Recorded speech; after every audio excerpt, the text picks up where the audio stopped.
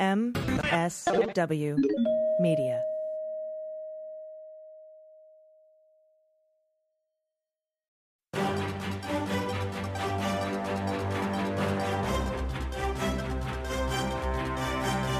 The year 2020 is here. So what can we expect from the year to come? Let's get on topic.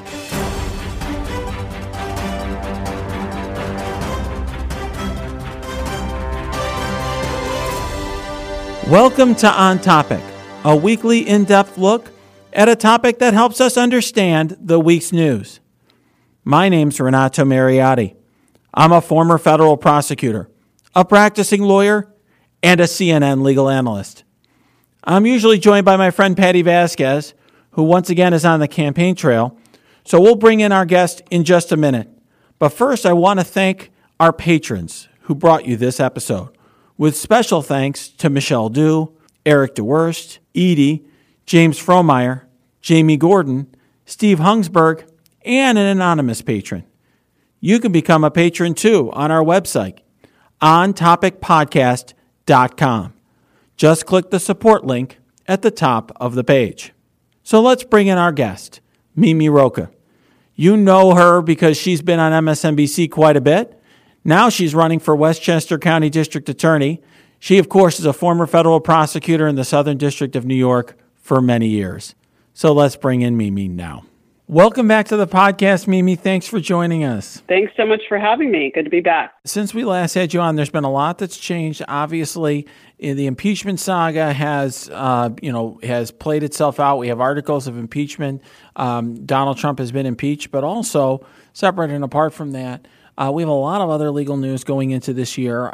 We also, at this stage, we're taping this the day after the strike of killing that Iranian official. We may be at war with Iran, but what I want to focus on today is talking about all of the potential legal developments that we have going forward, and there are quite a few. I feel like a lot is getting lost in the shuffle here. Yeah, it's true. I feel like before impeachment, we really kind of followed every twist and turn of the Russia investigation and cases that were coming up about the Trump campaign. And because those didn't sort of land with a big splash, I think people tuned everything else out except impeachment, kind of put all their eggs in that basket. And it's a big basket and it's an important one, but there's still a lot going on. I mean, the one that I sort of still am very focused on for a bunch of reasons, I'm sure you are too, is this sort of elephant in the room of Rudy Giuliani and his legal issues and what's going on in the Southern District of New York. Yeah, I have to say, I mean, he is a really interesting character. Obviously, we just had that video of him. I think he was at Mar-a-Lago sort of sputtering on about, he was going to prosecute something or another as racketeering. It's sure, from the context, they were asking what he was going to do with this impeachment case. So it seemed to me like he's talking about the impeachment matter, but who knows? I mean, in his mind, maybe he's prosecuting Biden or Democrats. I don't know what he thought he's talking about, but the point is he's still carrying on as if he's going to Ukraine and he's carrying on as claiming he's Trump's attorney still, and seems undissuaded by this, and yet he's a subject of a federal criminal investigation, and they look like they're looking at him pretty actively. Yeah, and again, I continue to have faith in the Southern District of New York and its independence. Despite Bill Barr, which is quite a statement. But, I will say, even I am sort of at the point that, if Rudy Giuliani were not Rudy Giuliani, i.e. a white, male, powerful, connected person, connected to the president, et cetera, and he were displaying this level of criminality in some other context, he wouldn't still be walking free. And so it is, I think prosecutors need time to build cases that are prosecutable, as you and I have discussed many times, right? The difference between us sitting here as pundits and, reading reporting of things that sound really bad and sound to me, potentially quite criminal, is very different than a prosecutor going into a grand jury and putting in evidence to meet all the elements of a crime and knowing that you could take a case to trial and think that you could win it, that's a obviously much higher burden, and prosecutors need time to get there. So I'm trying to be patient and stay objective about it. But, it is hard to watch Giuliani flaunt his criminality, what I view as criminality, by going back to Ukraine, coming back, saying he has all this information, claiming to be working as the president's lawyer when really he's working as his fixer / campaign aide. There's no lawyer part about this. So it's hard to watch, really. It goes to sort of this whole theme that we've talked about of this lawlessness that people in the Trump administration and around him seem to get away with. Well, I think what people are learning about is the difference between sort of the letter of what the law says and what you can get away with. There's often a gap there. In other words, as you and I know, Mimi, and you're alluding to a moment ago, that it can be difficult to build a criminal case that's sufficient to indict and charge somebody with a crime, to charge somebody with a crime and ultimately convict them beyond a reasonable doubt. And so there, a lot of people, not just the people in the Trump administration, play on the boundaries and the gray areas between what is legal and what is, something that you can be indicted and convicted for. And that is, I think, what a lot of citizens, a lot of people in the public are seeing for the first time. It's something that I think you and I are familiar with as lawyers who operate in this space. But, I think what sets the Trump administration apart is that they, there, as you said, it's almost like it's brazen, right? There's this sense that like we're focused on, we're willing to do whatever we can get away with. And if some statute book, says otherwise, we don't really concern ourselves with that, or we're going to push the boundaries of what's acceptable. We're going to blast through every norm, and really all we care about is what we can, what can potentially harm us. And and when you control the presidency, there's a lot you can get away with. I mean, Giuliani probably thinks he's getting a pardon. Yeah, I think that's all right. But I will say that. First of all, I mean, this idea of the pardon is, this doesn't mean that Giuliani is thinking rationally, but he should remember that Paul Manafort is still sitting in jail and will be for, at least until Trump is, if Trump is reelected, right? I cannot imagine Trump pardoning him before that. I think that this idea, lots of people skirt the lines of the law. I mean, that's not just unique to the Trump administration. What's unique to this administration is how, I think, brazen and open they are about it and how much they keep getting away with it. I mean, to me personally, I'll speak personally, like that's what I have been that is what has felt the most defeating to me over this past 3 years. As someone who does respect the rule of law and practical, I understand not every law is enforced every second of every day in a perfect way, but watching the brazenness of how much they sort of flaunt it and seem to get away with it is what's hard. And Giuliani is doing that now to it. He's enjoying this, right? He's on Twitter now. For a while he was kind of quiet, but now he's out there saying, this is what I'm doing. I'm going back to Ukraine. I'm getting dirt on Joe Biden, which, look, I'm not saying there aren't arguments to be made by a defense lawyer as to why that is not a crime, but it also, there are really, really good and obvious arguments that we've all talked about, I think, as to why it is a crime, or at least part of a crime. And for him to do it like that and just keep getting away with it's very hard to watch. Well, from my perspective, I will say I have been more skeptical than some. I know there's many who disagree with me on this. I know that, for example, Joyce Vance and Barb McQuaid, I think, came up with a draft indictment. I am skeptical that the Ukraine stuff that he's doing is, as we know it, the stuff with Trump would be charged because I think there'd be too many defense arguments you could make.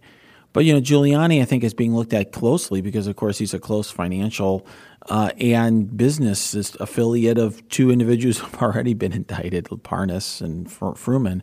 So, to me, I think, he doesn't, he has very serious concerns because of that. If I was representing him, my first what I would be telling him is whenever the Southern District's looking at you, I don't care what you think of them. He insulted people in the Southern District recently. that's serious business. You should, he should know that as well as anybody. And when you're, a close financial and business affiliate of people who've been indicted, you're at risk, and you should know that. And, that's just common sense. I don't even think you need a lawyer to tell you that. And so, he should be proceeding more carefully. He shouldn't be tweeting. He shouldn't be, thumbing his nose at the prosecutors. But, a lot of people who are looked at by the government, a lot of people, even after they're indicted, you get this point where you can compartmentalize. And I think, people kind of put it out of their mind and they think they're okay because they don't hear something for a while. And as you know, Mimi, these investigations can go on for years. And I think the public's starting to learn that too with them, whether it's a Mueller investigation or other things. They see how long an investigation can be. So, for right now, Giuliani maybe feels like he's safe for now, but that can all change in a year or two.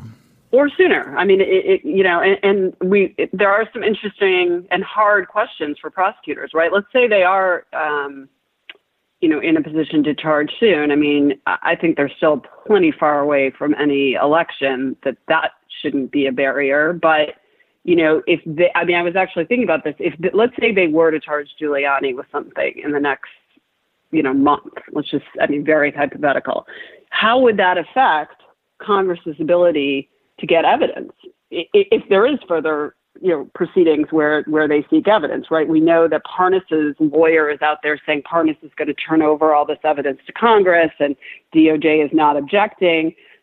Okay, but, what if Giuliani were indicted? He might have some bases to object himself to some evidence, if it's connected to him being turned over. And the prosecutors might have a reason then to hold it back. So not necessarily the Parnas evidence, but other evidence that might be relevant. I don't know. It could raise some interesting questions whether that plays into the timing or not. I could see that, if you're sitting there in the office discussing it, I could see that being part of the discussion. Because ironically, if Bill Barr had opened an investigation into the Ukraine call, I mean, you and I think have talked about this back when it first happened, and DOJ said, no crime here, nothing to even investigate, which is crazy. I mean, whether or not you charge, it's crazy, the idea that there was nothing to investigate. But had he opened a criminal investigation, it would have actually been much harder even harder for Congress to get any evidence, because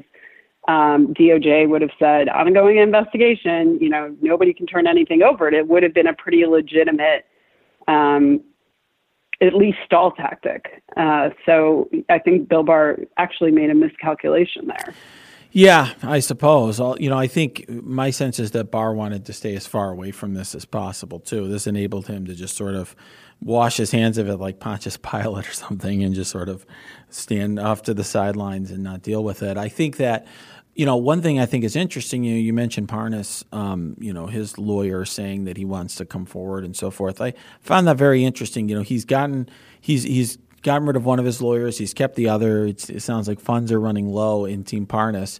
And it seems like they're trying to position him as this guy who's trying to help the public. It seemed to me like what he was trying to do is set himself up for sentencing and essentially say, look, I'm this truth teller and I'm just a pawn in the scheme, and I'm trying to do my best to help Congress and hope that he gets a judge who gives him some credit for that.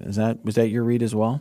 Yeah, I think he's trying to do exactly what Michael Cohen tried to do. And again, he should look at how that worked out for Michael Cohen, right? Like, it seems to me that he has sort of tried to cooperate with the Southern District. I mean, his lawyer has essentially said that, but and again, I'm just reading between the lines of what has been said out there publicly, that it seems like, he was doing one of those dances of, I'm cooperating, but not fully cooperating. I'll give you this, but they thought he was lying about things.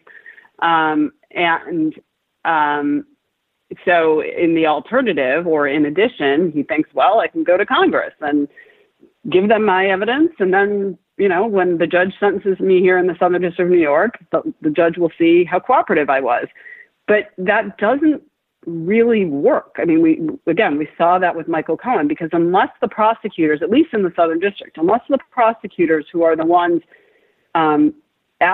requesting a certain sentence say, we think he deserves credit for cooperation, most judges will not give him some credit for that. I mean, they can take it into account in a general way under the sentencing law, but it won't get him very far unless the prosecutors are also on board. And the prosecutors aren't going to be on board if they think he's been minimizing or not fully truthful with them. That's right. And, there's been a lot of FOIA documents coming out from, that the press has FOIA'd regarding the Mueller investigation. One set did include some of those interview reports with Michael Cohen, and it was pretty clear that prosecutors in the Southern District, caught him in a number of, false statements, or at least, they detailed those. I will note that these FOIA documents are very heavily redacted, 80-90% redacted, but the ones with Michael Cohen showing that he lied were not. It seemed like an interesting, an interesting choice by DOJ. But in any event, you could see that he was somebody. You could see why the Southern District didn't do that. I don't know with the why he hasn't gotten a deal from the Southern District, and maybe because he's made false statements. It also may mean that he doesn't have anything to offer the Southern District that they want that would relate to a potential criminal case. In other words, he has a lot of interesting things to say about Giuliani and Trump and whatever, and that may all be interesting, but it doesn't necessarily relate to anything that Southern District can charge, and that's what they care about. They're not interested in the atmospherics of it all. Absolutely. That is a possibility, and we shouldn't overlook that. I guess I'm sort of assuming that he has information about Giuliani, and that goes back to the original question. That may point to this idea that, Giuliani's conduct, while bad, isn't criminal, or provable criminal, or it may be something else. But my sense from the things I was reading, and of course this is, again, just me piecing together things from public reporting and comments that were made, was that Parnas was trying to cooperate, but sort of being rebuffed because he wasn't fully trying to cooperate, which is strange because Joe Bondi, his lawyer, Joe Bondi, has had cases as a criminal defense lawyer with the Southern District of New York for years. He knows how it works, but he's also very savvy, as you can see. He quickly got on Twitter and started publicizing, hear from Parnas, or I forget what the hashtag was. So he knows how to play the public relations game too. Yeah, absolutely. And, if Parnas, first of all, just because Parnas may not have the goods on Giuliani doesn't mean that Giuliani didn't commit a crime either. All it means is the question is what he's got credibility issues. The Southern District may have ultimately taken a pass. We don't know. But what I would say is that this whole strategy is not something you usually do if you are cooperating and getting a deal, because the Southern District is not going to want you to go on the record saying, giving your thoughts about various things in another environment. They're going to want you to save your testimony for trial, because whatever he says to Congress or to the public can be used at trial to impeach him. You never say exactly the same thing when you're recounting something in different occasions, and so those inconsistencies or minor differences can be used against him. So what this tells me is he's not getting a deal from the Southern District for whatever reason, and he thinks that he will benefit from getting his name out there, and he very well may. It may be a good sentencing tactic with certain judges. I could see that if he's not somebody who was dishonest with the Southern District, I could see prosecutors just sort of standing silent while his lawyer talks about everything that he was doing to help Congress or the public or whatever. Right. Yeah. I think we're speculating. What we can say with the most certainty is that it doesn't seem at this moment like there's a cooperation deal in the making between the Southern District and Parnas. What the reason for that is could be any one of these things that we're talking about. So we'll have, I'm sure we'll sort of know at some point the same way we now know about Cohen, because I remember at the time people were, why aren't they signing Cohen up? And I think as more information came out, including the sentencing letter for Cohen, it became clear that they just didn't think he was telling the truth. Yeah. So let's talk about, here's another thing that I think we can expect in the year ahead. One of our listeners, TJ, asked, when do you think the Durham investigation will conclude, and how do you think the House and Senate might respond to that report? I've talked a little bit on the podcast about this in the past. One thing's for sure is, it's pretty clear to me that there's something substantial more for Durham to do, because otherwise I think Barr would have liked to have had something else to give a different spin on the OIG report, which wasn't 100% what I think Barr would have wanted it to say. What's your take on that, Mimi? Yeah, I mean, look, Durham is another sort of mystery to me, in the sense that, look, I never liked the fact that this investigation was undertaken in the first place, because it seemed unnecessary given that there was the IG investigation going on when Durham was appointed or assigned with this. But, I listened to folks who said that, they knew Durham to be this straight shooter and wasn't going to play political games. But then when the IG report came out and Durham put out that very unnecessary, I think inappropriate statement saying that he disagreed with I'm paraphrasing, but disagreed with some of the conclusions. I mean, that just, puts him in the Bill Barr category, right? Like, why is he making any statement at all before his investigation is done? And what does that even mean? I mean, how do you make a statement like that as a prosecutor without saying what you're talking about? It just casts doubt on a legitimate investigation by the IG without any specifics. It just seemed very improper to me, and so put him in a whole different light. Not a good one. Yeah, I would certainly say that prosecutors, generally do not give statements about ongoing investigations, and certainly talk about what their conclusions might be for all sorts of obvious reasons, because you want to wait till you gather all the evidence to form what your conclusions are, for one thing, and second of all, the purpose of criminal investigations is not to give conclusions and thoughts about various subjects. It's to generate criminal charges. So if either you issue charges or you don't. I will just say, I wouldn't put Durham quite in Barr's category, because I feel like Barr is in a league of his own in terms of misleading the public. I don't know whether Durham has misled the public, but I will say that it certainly looked to me, I agree with you, that it looked like it gave the appearance that it was a statement that was done for political reasons, and that's concerning. And I suspect, although I don't know, that this was done at Barr's behest, that it was done at Barr's request. I don't know if that is known publicly, but it certainly looked that way to me. Yeah, I mean, what I saw was that people said Durham was someone who was very press averse. So while it seemed very against his grain for him to put something like that out. Yeah, on his own. I think that's fair. I think most prosecutors are press averse. You don't try to use the press. There's a lot of dangers with that. Just so everyone understands that, if the prosecutor is using the media to get messages out about people they're investigating or subjects they're investigating, defendants can use that to say that the prosecutor is trying to taint the jury pool in some way. So prosecutors usually have to be very careful about what they say, and so they with good reason they say often as little as possible that's not already contained within an indictment. And they usually say the indictment alleges this, as opposed to really coming out making any broader statements than that, because of this specific concern. So it's very, very odd for someone like Durham to be coming out and making these sort of statements. Let's talk a little bit. We've gotten a lot of questions about impeachment. I think one thing that's worth talking about is the Just Security, bombshell that came out recently. I'm a member of the editorial board there. It's certainly a publication worth checking out. Mimi, what was your take on that release? Certainly, it was significant enough. It actually drew some responses from members of Congress, including Adam Schiff.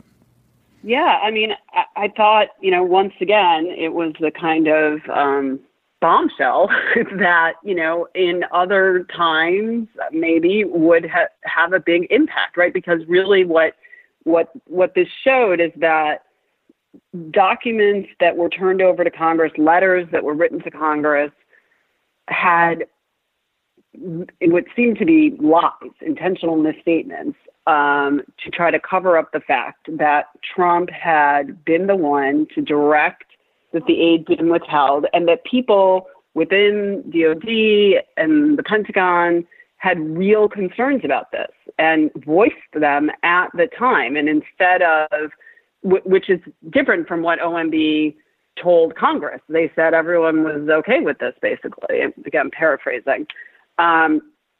So it shows sort of a double whammy. It shows that at the time there were professionals, not just the professionals we've already heard from on sort of the foreign service side, but on the military side, who said, this is wrong, you can't do this, and, tried to change the decision to withhold the aid. And secondly, that there was even more, we sort of knew that there was a cover-up going on, right? We could see it happening in real time, but literally this shows the cover-up in the sense of there was actually damaging information redacted out of documents, and in a very haphazard way, right? Because some of the redactions, I guess you could argue, were under this sort of deliberative process idea, but other things that were deliberative process that would fall in that category that weren't damaging or, to the president weren't redacted. So they didn't follow that consistently. So it's hard to see that they're what the legitimate reasons for redactions were. And redacting information is pretty much the quintessential cover-up when it shouldn't be redacted, and it is. So I think it's kind of a double whammy, which is why people are reacting to it. It's showing both the proof of Trump being the one to direct the decision in spite of professionals saying this is not the right thing to do, and it is pretty proof positive of this cover-up that seems to be going on by many different people, but largely OMB, which remember is Mulvaney, right? He's both chief of staff and OMB, which is this weird thing also. But that could sort of explain why OMB is so on the president's side for this. Yeah, I will say, I think you raise a lot of good points.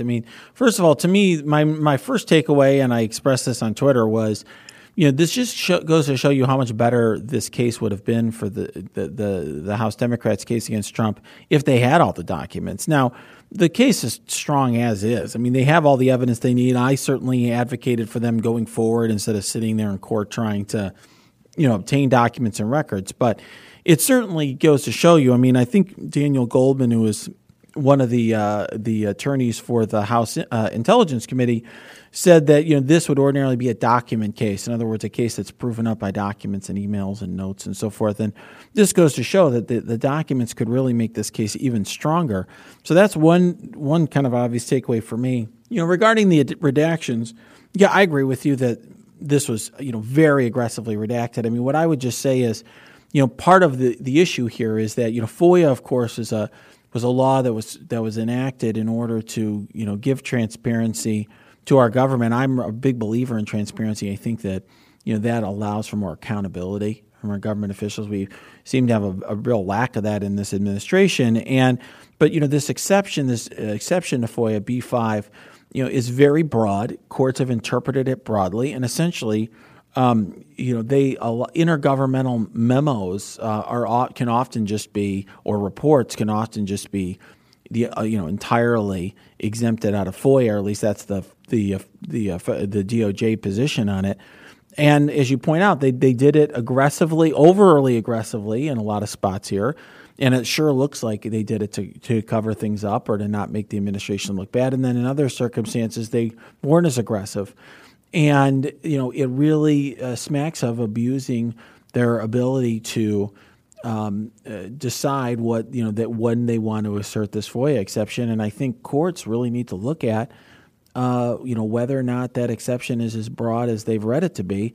And Congress, I think, it's more in the elected officials, really need to take a look at changing those FOIA exceptions. It's hard to, the problem, of course, is you have to get a president willing to sign that into law, and so you probably would need a new administration. But, I think this is something that people who are concerned about FOIA and transparency should be taking a look at. But overall, one thing I think this also raises is that, maybe things are going to change going forward for the impeachment inquiry. In other words, we've reached a kind of a certain milestone here where there's articles of impeachment. They haven't been transmitted to the Senate. We could talk about that in a whole debate in a minute. But I think a lot of people are assuming okay, the debate now is about what the trial looks like. Well, maybe the facts will change. It's hard for me to believe they're going to change dramatically enough to persuade Republican senators of much of anything. I'm maybe a little too cynical on that, but I just have lost any faith in them having an open mind about any of this.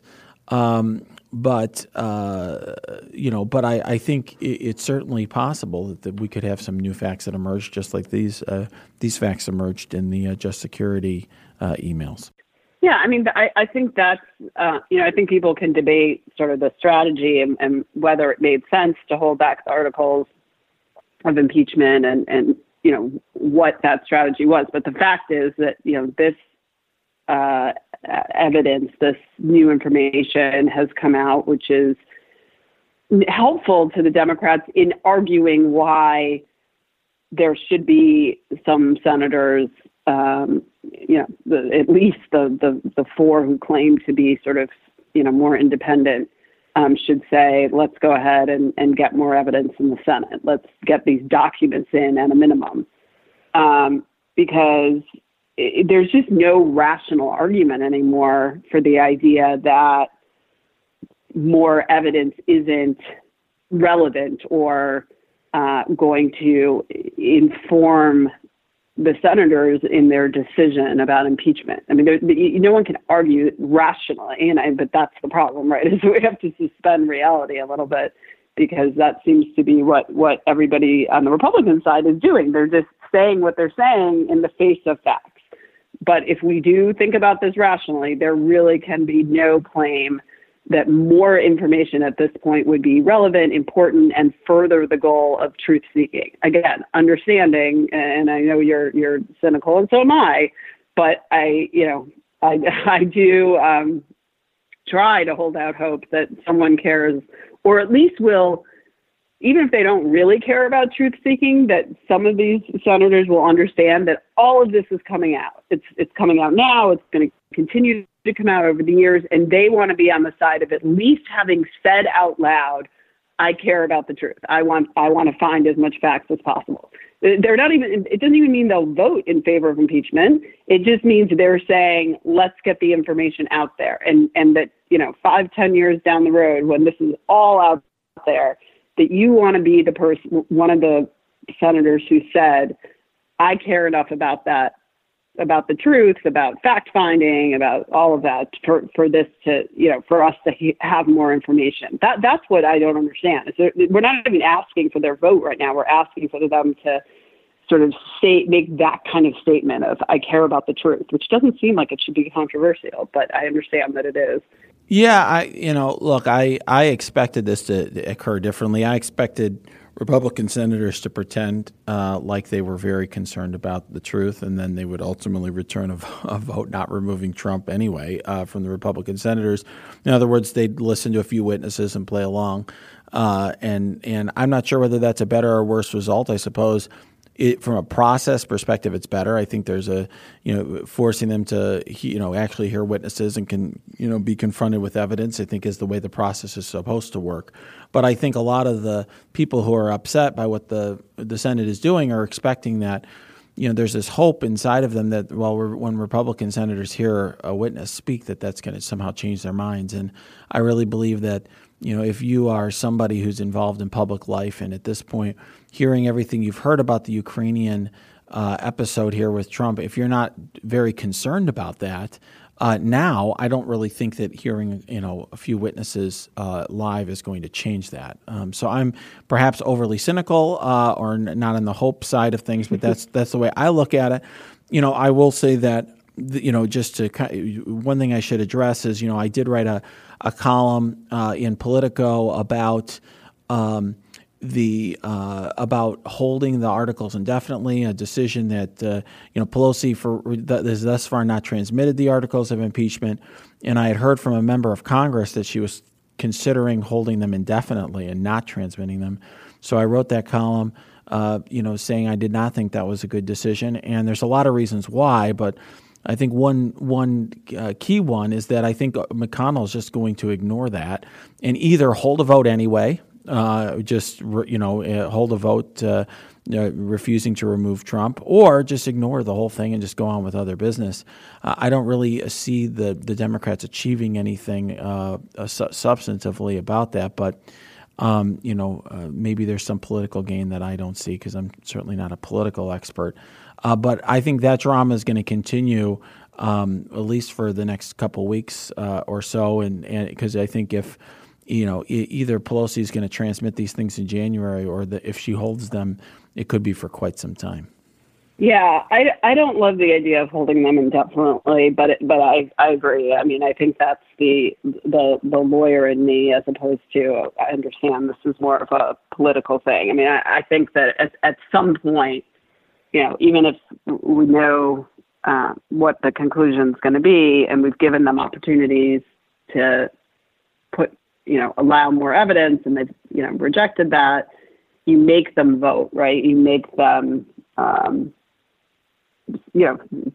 cast their vote, which I would be a sham at that point, I think, and a shame. But you make them do it. It's almost giving them an out, to not send the articles, I think, at some point. Yeah, I think what they'll say is, well, they didn't even send us the case, so we're not going to consider. We're just going to vote, and based on what we've seen over in the House, or we're just going to whatever. They'll just do whatever they're going to do, either ignore it or hold some vote and quickly get to their whatever 50 plus votes against and be done with it. And a related question, I will tell you, maybe we've gotten so many questions from listeners about impeachment, and one from Adam Rifkin asks, is there any legal recourse if 51 senators refuse to hear witnesses?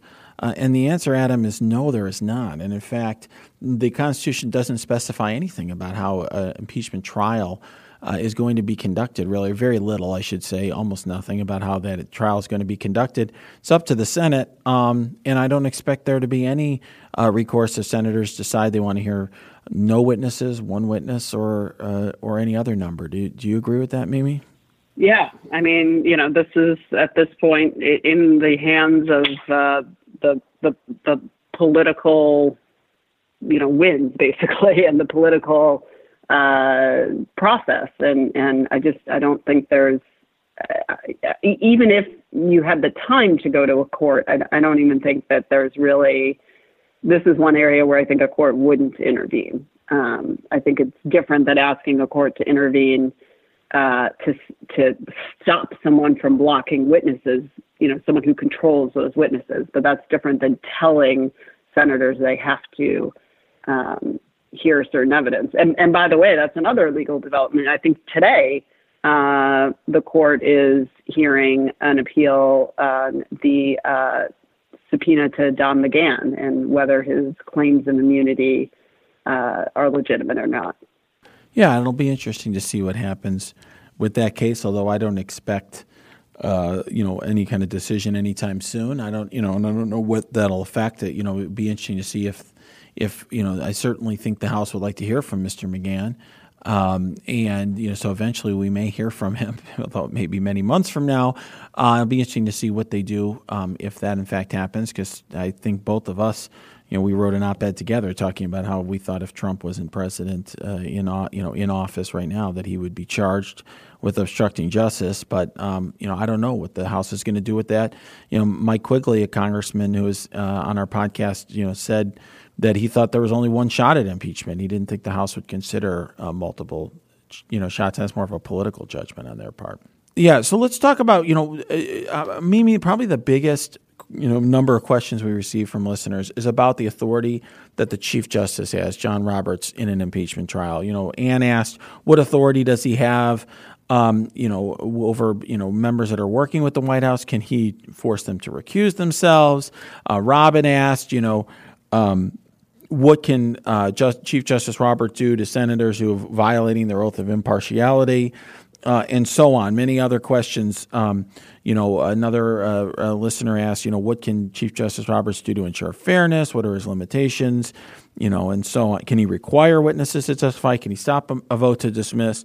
Well, let me just say, from my perspective, Chief Justice Roberts' role, I understand a lot of these questions, as a side note, are coming from things that Professor Lawrence Tribe has published. He's been a former guest. I have great respect for Professor Tribe, but I don't. And I certainly think you can make arguments about whether or not people are violating their oaths, but I don't really expect Chief Justice Roberts to do anything about any of this.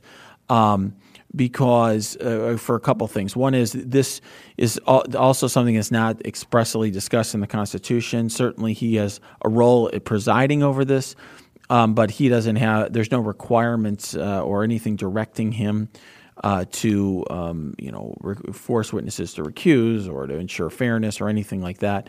And I would think he's going to want to stay out of any dispute that's going to look partisan or make it look like he is – siding with Republicans or Democrats in this trial. I think he's going to try to stay above the fray and let the senators work this out as a political exercise. I'm curious what your take is on that, Mimi. Yeah, I mean, I think that's right overall. I do think, a lot of people have been pointing to the fact that in his sort of State of the Year, address, he made a big deal about a big deal. He seemed to be talking about judicial independence and making some at least subtle, very subtle stabs at Trump's attacks on the judiciary, which he's done in the past too. When he made a statement, a rare statement, where he came out and said in response to one of Trump's outbursts about a judge, he said, Justice Roberts said, there aren't Obama judges and Trump judges. We're all basically just judges trying to follow the law and do the right thing. So he has shown, some ability to stand up to Trump in a sort of subtle way when it comes to the rule of law, and so that's encouraging. I think that he will, try his best to be as a judge should, impartial and down the middle on things. I think it kind of depends how far the Republicans go, right? Like if they do something that's pretty wacky, like some of the things that went on in the House, you can imagine he wasn't there, he didn't have a role in that, but you can imagine if Chief Justice Roberts had been there when some of the House members were making these arguments that had absolutely nothing to do with what was going on, and you thought you were in the Benghazi hearings or something. You could see him stepping in at that point, but it's doubtful that senators on the Republican side will do things sort of as wacky. But you never know, and so I think in part it depends how they conduct themselves, whether Roberts is able to play it down the middle or needs to step in and kind of rein things in. I think he won't let things get too out of control because it will reflect badly on him. But I don't think he'll take a very active role unless he needs to. Like, I would love for him to recuse senators who, have been not just overtly partisan, but the ones who have said, I'm not even going to listen to the evidence. I mean, I don't need to hear like Grant. That is a big no-no for jurors. They at least have to give the semblance of trying to be impartial, but I don't think he will do that. I don't think Roberts will do that. Yeah, and I think what you're seeing here is also the limitations of analogies to other trials. I mean, this is not going to resemble a regular trial. It has nothing, it's just not. It's a bunch of senators who are political actors, and that was what the people who wrote the Constitution wanted. They put this specifically in the hands of a United States Senate, not 12 random citizens or any other number of random citizens, and that's how they imagined it to be. So that is what this is going to look like. One thing before we wrap up, we've gotten a number of questions about all these other legal cases out there. For instance, Michelle asked about, who's going to be the first to get Trump's taxes? What legal case is that going to come from? We have people asking about, for example, the Attorney General, the New York Attorney General's investigations and so forth. So, I think that, people are interested in all of these other investigations out there. Is there anything that you're paying attention to, Mimi, that you think people should be looking at? Well, I mean, it almost seems like it has to be anticlimactic at this point, but I am still really hoping to see Trump's tax returns. If nothing else, it's just at this point, the curiosity is, just gotten the better of all of us, I think. I mean, what has he been trying to hide for so long? And so we still have those playing out in the courts, it's going to go to the Supreme Court at this point. And it's going to be a while, but I am very curious to see how the Supreme Court rules on it. I think, as we've discussed, I think if they're doing this in a non-political way, we should see his tax returns, at least through one, if not more, of those cases. And I think that could potentially be a big deal, but I also at this point, know that nothing could be a big deal anymore because people are so numb to it. But it would be satisfying to see those before the next election, I think. Yeah, I certainly would expect that at some point we're going to see Trump's tax returns, or at least the New York AG or someone like that will. The question is, what impact that will have? I don't know. I mean, the mere fact that Trump doesn't want people to see his tax returns doesn't necessarily mean there's a crime in there. It could just mean that, he doesn't have the wealth that he thought he had, or he's not paying taxes, in the amounts that people might assume. And like you said, I don't know what the political implications of any of that would be. I'm not an expert on any of that.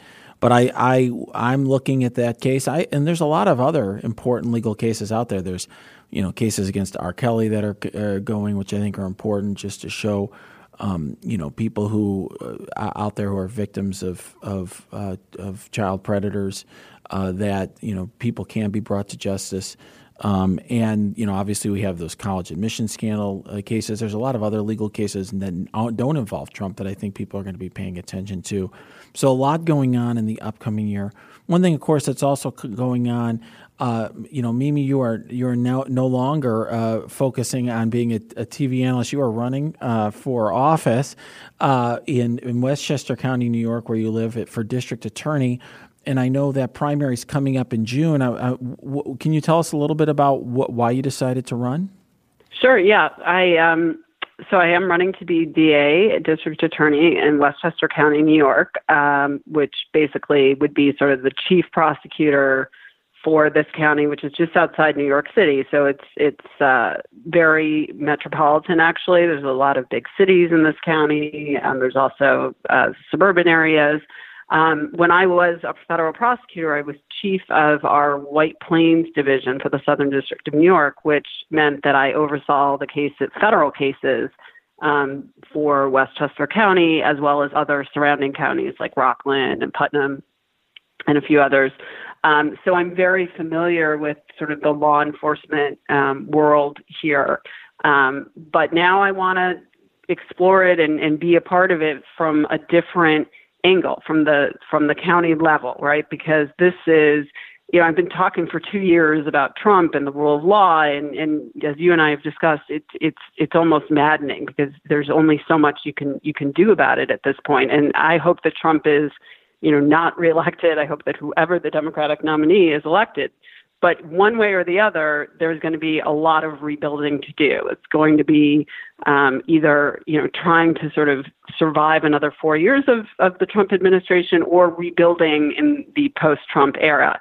And I think being at a local level government position would provide great opportunities for doing that. There's so much exciting change going on in the world of criminal justice right now on the reform side. And, all these new reforms just came through in New York State, and people are, trying to figure out how to make them work. They eliminated cash bail. They have new discovery laws that have better discovery for defendants.